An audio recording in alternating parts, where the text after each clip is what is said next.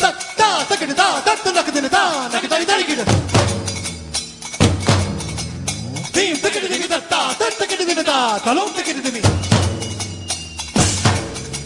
and welcome to Tekka Masala, a technology podcast from an Indian perspective. This is episode number 27 for the week of 10th January 2010. I'm your host Aditya, and along with me I have Sakit. Hi guys. So Sakit, a very happy new year, a very happy new decade as well. Wishing you the same, Aditya, and to all our listeners. Yeah, so we are back after almost a month's gap, but somehow things were not getting in place. But let's get started. I see that we have a lot of topics this time, and all that have substantial stuff that we can talk around. Yeah. So let's start with the Indian postal story that we have. Apparently, the Indian Postal Department has launched an e-post corporate service that enables companies to send business mails through the internet across the country. You mean it allows companies to send postal messages by sending an email? Exactly. So what's going to happen is that companies will have to open up a business account with Indian Post, and they only have to send an email to Indian Post, and they will print it out for them, package it, put it in an envelope, stamp it, and all those things, and deliver it to whoever and wherever in India they want it to be delivered. And I guess we should mention that this is quite reasonable to it. It's supposed to cost only 6 rupees per a page of email, which I guess is quite a lot. Yeah, and is it really though? They are providing a lot of it's a complete solution, right? From printing, yes. envelope ka cost, then delivery itself. I don't know how much does a standard delivery cost these days. It was so what I'm saying is that actually a full page of email will actually allow you to get in place a lot of material. So I think 6 rupees sounds a steal. Yeah. Oh, okay. I thought you were saying the other way around. Yes, it is a bargain, Yeah. And actually they had this service only for individuals so far, and that service was costed at rupees 10 per page. Now basically they have opened it up to the corporate businesses or small or medium scale businesses as well. I think this plays an important role in sending messages to hard to reach rural parts of India. Yeah. Because here we have different corporates wherein, these people have got business dealings with, and every time they have to communicate, they have to have a clerk in the office who actually prints out messages, attaches stamps to them and mails them. So that's kind of tedious. So once they actually have this arrangement in place with the postal department, their communication can happen seamlessly and the post can take care of the rest. And don't forget, the Indian Post has 155,000 post offices across India. Okay. And to begin with, this service sounds so ridiculous, right? You send an email and someone gets it printed and then delivers it. It somehow sounds very retarded, but in India, it really makes a lot of sense when you take into consideration the rural population. Okay, now I was reading this story, and one of my friends told me that this service is already being provided by local courier walas in Kerala. So people who are working as low class laborers on offshore oil rigs or something like that. They simply send an email to the courier wala, who print karta hai and gives it to, and probably even reads it out to their illiterate parents. That sounds great. And with the postal service coming in, I'm sure a lot of regions which the courier walas wouldn't reach before, they also come into this ambit. Yeah, exactly. And another uses that I see is telephone bills being delivered. Now usually these telephone bills are being delivered by some courier company.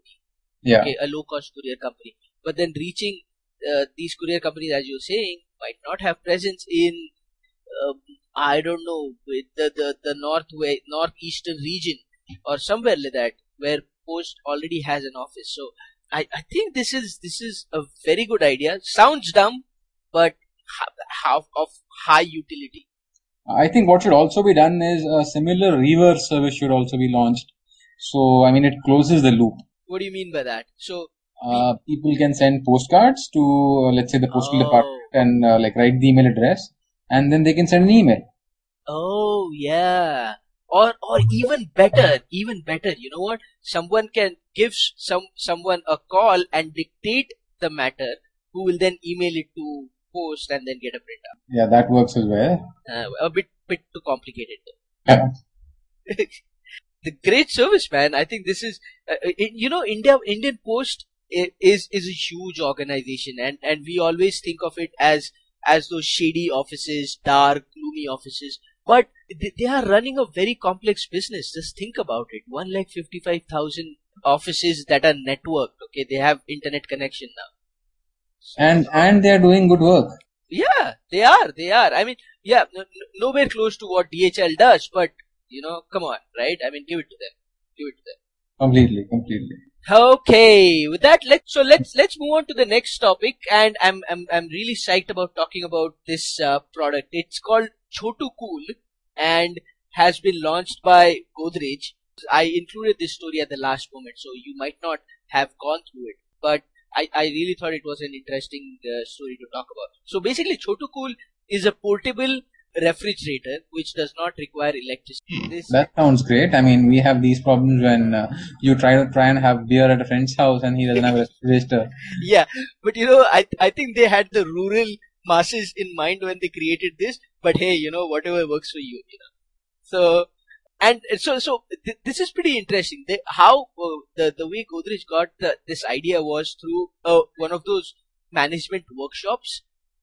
So the vice president G. Sundaram says, who is in charge of the corporate development at Godrej, says that this idea to target the bottom of the pyramid customers was given at a workshop by Clayton Christensen. He's a very popular Harvard University professor. Okay, and the case was to create a disruptive, innovative product for the Indian rural market. So how does it work though? It uses fuel, it uses batteries. So basically how it works is it does not use a compressor. Alright, it is basically running a cooling chip and a fan which is pretty much similar to what we have in our computers. Okay. So it completely runs on batteries. Alright. And obviously it is, they have taken into consideration that this is not going to be a complete full-fledged fridge that we have in our houses. So they conducted a small survey based on which they said that the rural Indians, they expected a fridge to cool around 5 to 6 bottles of water and to store around 3 to 4 kgs of vegetables. Mm-hmm. Okay, and then they also wanted it to be portable so that when someone is coming in and visiting their place, they could just pick it up and put it outside and make some place in their house for a few extra beds. So that was one of the very important criteria that they had to meet. And obviously then it had to work in, powerless conditions as well. So that's how they did it. They used a cooling chip which is similar to what we have in computer chips. Right? To me, it still sounds great for a beach party. Get the beer out of your mind, Saket. But yeah, absolutely, it can be used for that. It's been priced and is supposed to hit the market in March 2010. The price is right now pegged at $69 only, which is $3,250 in India. They have a very innovative sales model as well. So what the villagers are going to act as marketers themselves, and they are going to earn a commission of a whopping $3 per fridge sold.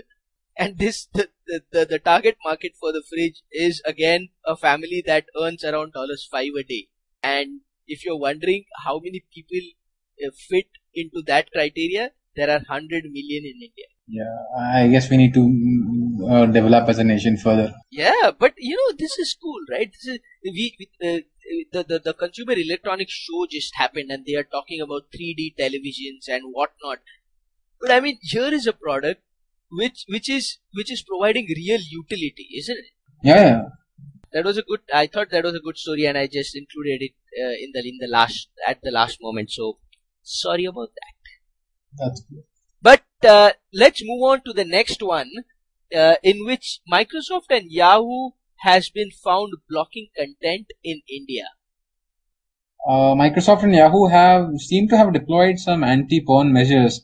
So though they haven't actually stated anything to that effect, I mean, this was a special investigation carried out by the Guardian in the UK, Yeah. and they have found that you cannot search for several things on Microsoft's or Yahoo search engines. I mean, for starters, these search engines have got a safe search feature. I mean, even Google has that. Yeah. With Microsoft, Bing, or with Yahoo, you can't turn the safe search filter off in India. Damn it. Yeah, that is one thing, and of course you can't look for obscene images on Twitter on Flickr as well. So and I think this is in response to a new law which again takes root from a 150-year-old Indian law called Section 292 against obscenity. And as per this law, anybody who is providing access to such content, I mean, either an internet search engine or a cyber cafe, can, I mean, face a fine of up to 5 lakh rupees and 3 years in jail for the promoters. It's funny the way the law itself has been phrased, right? Yeah. It says any content that is lascivious and It is lascivious. lascivious, lascivious, and that will appeal to prurient interest, or the effect of which is to tend to deprave or corrupt the minds of those who are likely to see, read, or hear the same. That's very ambiguous, isn't it? It is corrupt your mind. I mean, reading Bombay Times then should also be banned. Midday Mate should be banned. All these Filmfare, very important. Filmfare should be banned. Half of the publications will go out of circulations. All of these things bring depravity, I'm sure. But how come Google hasn't jumped into this, and what is Google doing about this? I'm sure this is like a preemptive action by Microsoft and Yahoo.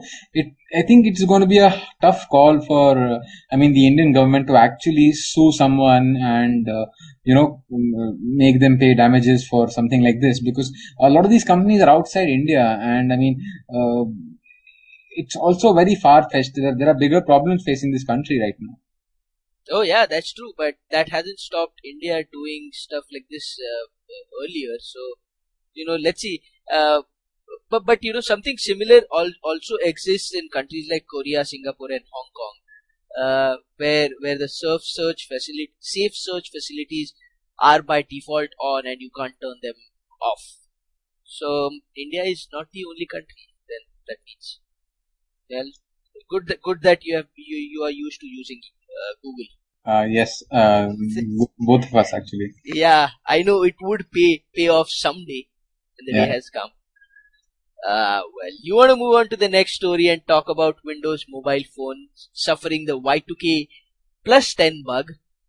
It's like Y2K comeback 10 years later, and this bug, in fact, I've found not only does affect Windows Mobile, it also affects some desktop computers. I mean, this story primarily deals with this bug on Windows Mobile, where after the 1st of January 2010, any message sent using that mobile appears that it has come from the future. I mean, exactly 6 years from the future. So if you send me a message on the 2nd of January 2010, it will come to me as if it was sent on the 2nd of January 2016. Yeah, it's just the date that will appear on your phone, okay? It will not actually come 6 years later. No, it will come on time. Exactly. And this was primarily identified in Windows Mobile 6.1 and 6.5 handsets, plus a few. Now the story also says plus a few non-Windows phones.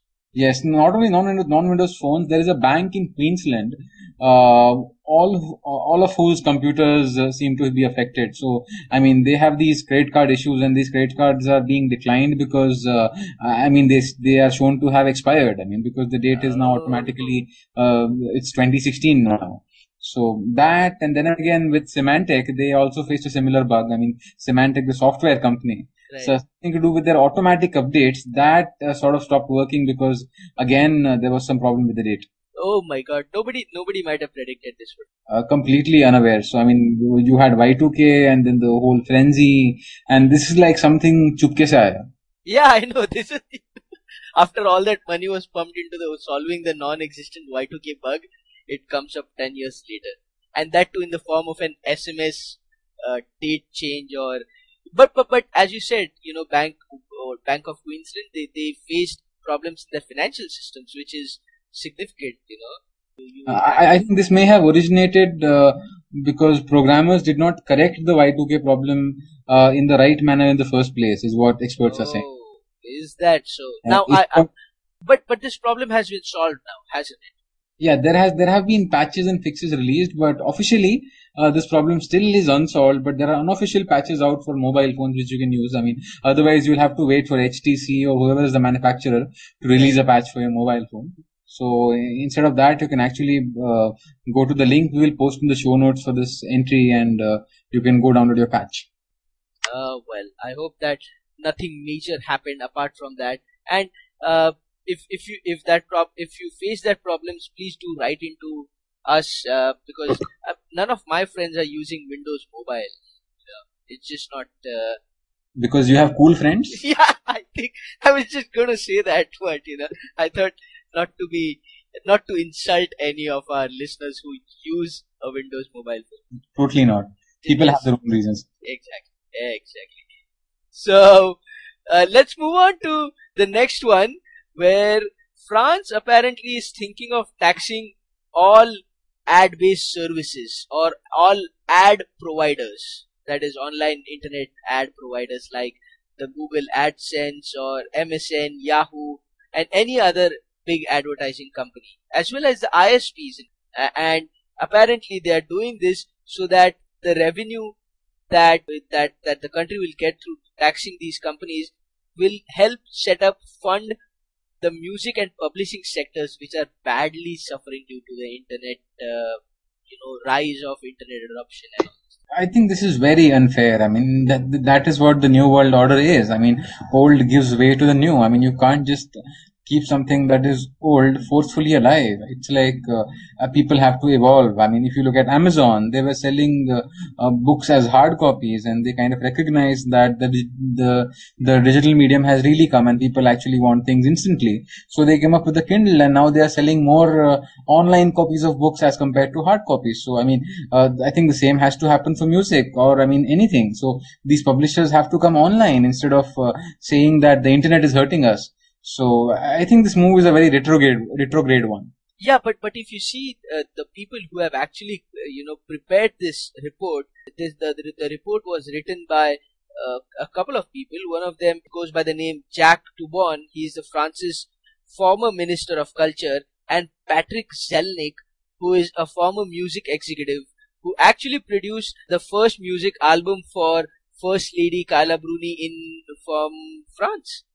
I can say dal mein kuch kala hai. Yeah, exactly. They've got connects, and I don't know if you can't have a music industry executive writing this report in the first place. And it is actually being considered by President Sarkozy. Okay, he has not come out with any decision as yet. Thank God for that. But he is, he's going through the report, which in itself is a bit scary, isn't it? Very.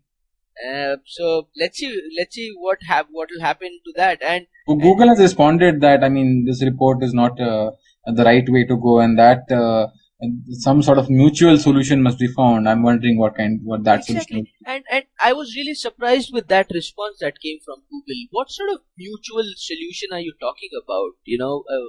I really don't understand that statement. I don't know. They should have just said "fuck off." I mean, I think that was the correct response. Right, and it's not that that France is going to get a lot of money out of this. The authors of the report claim that by taxing Google, Facebook, and other ad companies, it could raise up to $28 million.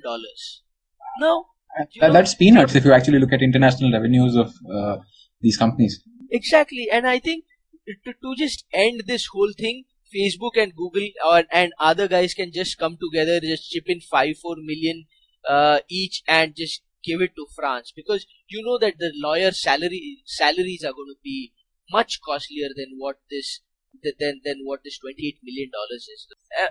And also, whenever we talk about music and publishing and the internet companies, how Google is causing harm to the news media, we always forget that Google and Yahoo and MSN and all these internet companies suffered huge losses in the first 5 years. Back in 95, none of them were profitable to say, Yeah. and they had to sustain their operations by doing different things, by innovating stuff. And at that time, all these music companies, publishing companies were making a lot of money. And now the tables have completely turned. It's now, these guys have to do something. Yes. And rather than doing these cheap stunts, go do some real work, Actually, this is not a political show as such, but this entire move, taxing one industry to protect another, that's too much intervention in, the whole, the concept of free enterprise. That's very socialist, if you ask me. And France is a socialistic country, so, but however, you are encouraging the wrong things if you do this. Tomorrow, some other industry is going to be suffering, and what are you going to be doing then? You end up bailing out each and every industry. Where do we stop? At the end of the day, it hurts the consumer in some way or the other. Yeah, someone has to pay, and it usually is the consumer. Because the consumer eventually pays taxes, so if the government is bailing out someone, it means that money is coming from somewhere, and that somewhere is you. Yeah, and we have suddenly turned into a finance podcast. Yeah. Let's move on to the Songbird and Philips deal, where Philips is going to be packaging Songbird along with its Go Gear portable media players. In case you don't know, Songbird is an open source media player application. Something like, let's say, an iTunes or a Winamp, which I think the listeners of this podcast should definitely check out. It's primarily originated on Linux, and then it has spread to other platforms. It is based on the same Mozilla Gecko component for it also integrates a browser, and it has got good library management features. And it's a great player to use. And the good news is that a branded version of Songbird is now going to ship out with these Philips MP3 players. So how I tried to look up what was the market share of these Go Gear portable MP3 and video players that are being put out by Philips, and I didn't get any specific, real concrete answer. But I doubt that it is anything more than 1%. If you're talking in terms of percent, I'm sure it's minuscule, but the numbers are huge. Sheer number it is, I'm sure it's over a million. And it's very important that companies like Samsung or LG, for that matter, take these steps, because there is open source software out there, willing to be embraced, and it doesn't cost anything. And you have Samsung and LG and all these small companies making low budget devices. Yeah. And fortunately, the software on these devices is really too bad. Have you ever used the sub 10,000 Samsung mobile phone? Have you experienced that software? That I have been fortunate enough not. So these phones and these devices, they actually come with very poor software when there is open source software available out there for free. So I think on the mobile front, Samsung is doing the right move by embracing Android openly. I'm sure that their fortunes are going to look up. So this story actually draws a strange parallel with that. You know what? It's funny that you mentioned this. The phone and the music software and the software connection, because I remember that I had written up a column for Amit Agarwal, who had posted it on his site labnol.org. That is digital inspiration. This digital inspiration, exactly. And in which I was actually saying that the power of iPhone is not just a device. It is also in iTunes, because it just makes your life so much easier. When was the last time you backed up your Nokia phone using the Nokia software? The answer probably is never. You don't feel like it. You don't feel like it because you don't know how to use that software. It's just so confusing. It's heavy on your system resources and all those things. So not to mention ugly here. That's a very big component. Yeah, exactly. And what I had recommended is that what Nokia or any other company should do is take a look at Songbird, which is a music management software, and try to build in. This is an open source software, so you could build in syncing capabilities from your side into that software itself, and make it compatible with Nokia phones or a slightly high-end Samsung phones, if you will. It'll just make the user experience so much better, and people will love you for that. I'm telling you. The only reason I'm looking to shift to a new phone right now and buy a new 3G phone, but I just can't see myself giving up my iPhone because of the iTunes experience. That's great. Well, yeah. Um, so, so, so let's see how that goes with Songbird and Philips, and where that partnership goes. In the meantime, if you are on Facebook, you can't commit suicide. Did I sound like a Times of India headline? Yeah, you did actually. To explain things better, I'm sure there have been some new trends on the internet, and a few novelty applications have come out. For example, there's a website called seppuku.com, which I mean is Japanese for suicide, and there's another one, more prominent one in fact, called the Web2O suicide machine, which lets people commit virtual suicide on the network of their choosing. I mean, that includes Twitter, Facebook, MySpace, LinkedIn, and I'm sure that there are many more. Yeah. What they mean by suicide is that you provide your credentials to this service. It will go to your Facebook account. It will delete all your friends. It will delete all your updates. Then it shall change your password and it shall log out. So basically, your Facebook account won't get deleted, but it will just be left isolated, and even you have access to it. A blank page, basically. Okay. Yes. So, you know what? I have seriously thought about doing this. Before even I knew about this service, I thought that, it is just getting way out of hand. Let me just go ahead and delete my account. And Facebook has a delete your account feature. Okay. It does. But then I didn't have the guts to do it. And I backed out at the last moment. But apparently what the story is about is that Facebook has banned, Suicide Machine, which is the website, from accessing Facebook content. I mean, they have banned the IP of the website and the IP of the IP of the server which was making these calls, and they've also issued them a cease and desist notice, citing several terms of service violations. I mean, these includes using somebody else's Facebook profile. I mean, since it is committing suicide on your behalf, it is doing that. Then using automated scripts on Facebook. So there are like a bunch of things in the terms of service which Facebook claims are being violated, and they've been sent a legal notice asking them to stop. So, and this is actually posted freely on the Web2O Suicide Machine website, which you can read. Yeah, and I think legally, Facebook might have a point. But no, legally, Facebook does have a point. I mean, they say that we are giving an option for people to delete their profiles. By doing this website is just leaving Facebook with a lot of empty profiles and maybe junk information, if you look at it one way.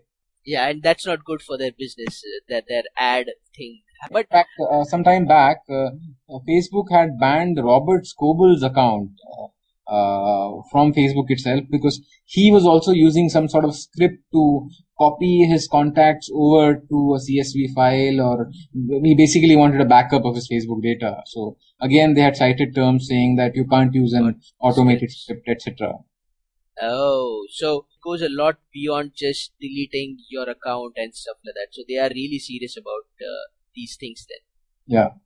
Well, what do you think about the Twitter experience now that all marketing people are there, all Indian companies are also on Twitter now? To test it out, just try tweeting that you want to go on a vacation or something, and you will get at least 4 companies getting back to you by, hey, why don't you check out the special packages that we have for you? So all these platforms are becoming a bit hotbed of marketers, you would say? Yeah. I mean, it's earlier Twitter took off because it was, just guys talking to each other, just friends talking to each other. And now that people know that, wow, you can make a lot of money through all this, all the crowd, all this janta that is on Twitter, it's just become, there's a lot of marketing noise. You know how you go to the mall and in the mall there is this loudspeaker blaring, some announcing some deal or some discount or something. And it is just so annoying. I mean, you are trying to have a nice time, and there is this music, annoying music that is going on, or these announcements.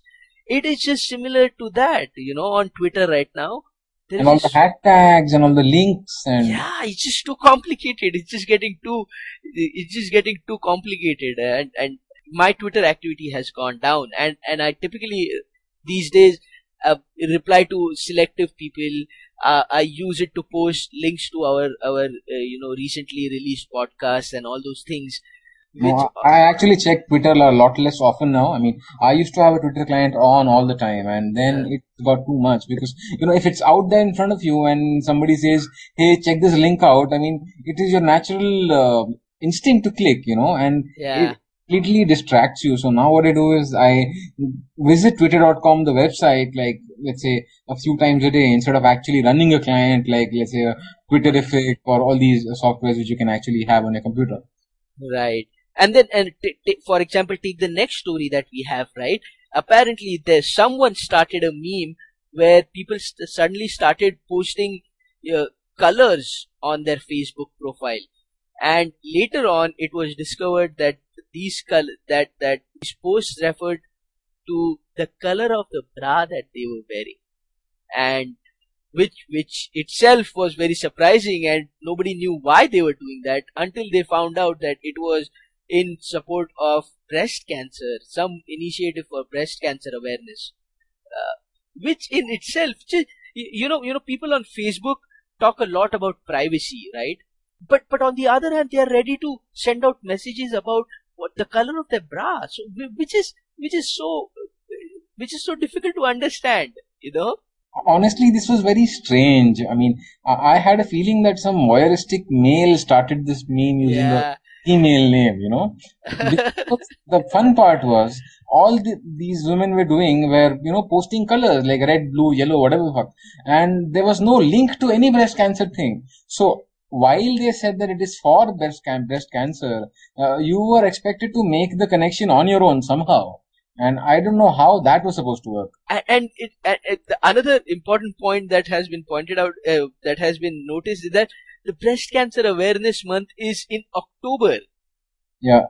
So so it's not even that that this is a special week that UNICEF or whoever, an NGO is set up or something like that. These are just weird things that start up on all these sites.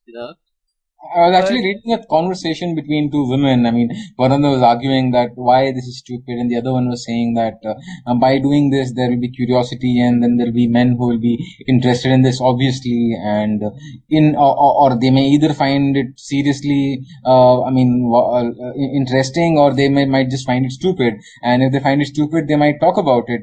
Either ways, it would spread breast cancer awareness. I mean, for example, we are talking about it now. yeah, So but you know what? When if and none of my contacts put out the color of their bras, but if someone would have done that, I would have immediately started thinking of that person wearing that color bra. I mean, that picture would have just formed in front of me, which I'm thankful that it didn't happen. So did it make us? seriously you're thankful, or you you know, no, with a few exceptions. a little unfortunate, don't you think? I mean, Yeah, I know. I had a lot of whites in my stream actually. Much color happening there.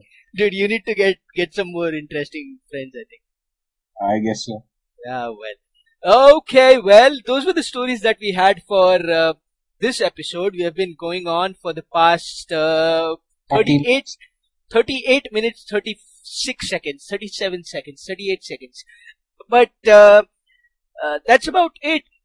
Please do subscribe to the Tekka Masala podcast feed using iTunes or any other RSS reader that you might have. You can also go log on to www.theindicast.com and comment on whatever we said. You could also post the color of your bras if you want. Preferably non-whites. We refer them to Saket. And if you have any question, if you need any opinion on technology products, you can write to us at tekkamasala@theindicast.com. Don't forget to follow Saket on Twitter, which he just At mentioned. Vulturo, that is VULTURO. And I am at AC Mahatre. That's about it. We are soon going to get a telephone number for Tekka Masala, using which you can simply dial that number and start listening to the episode. I will be having a US number. I'll get to that, and you shall have it in the next episode, I promise. Until then, bye-bye. Bye guys. Team ticket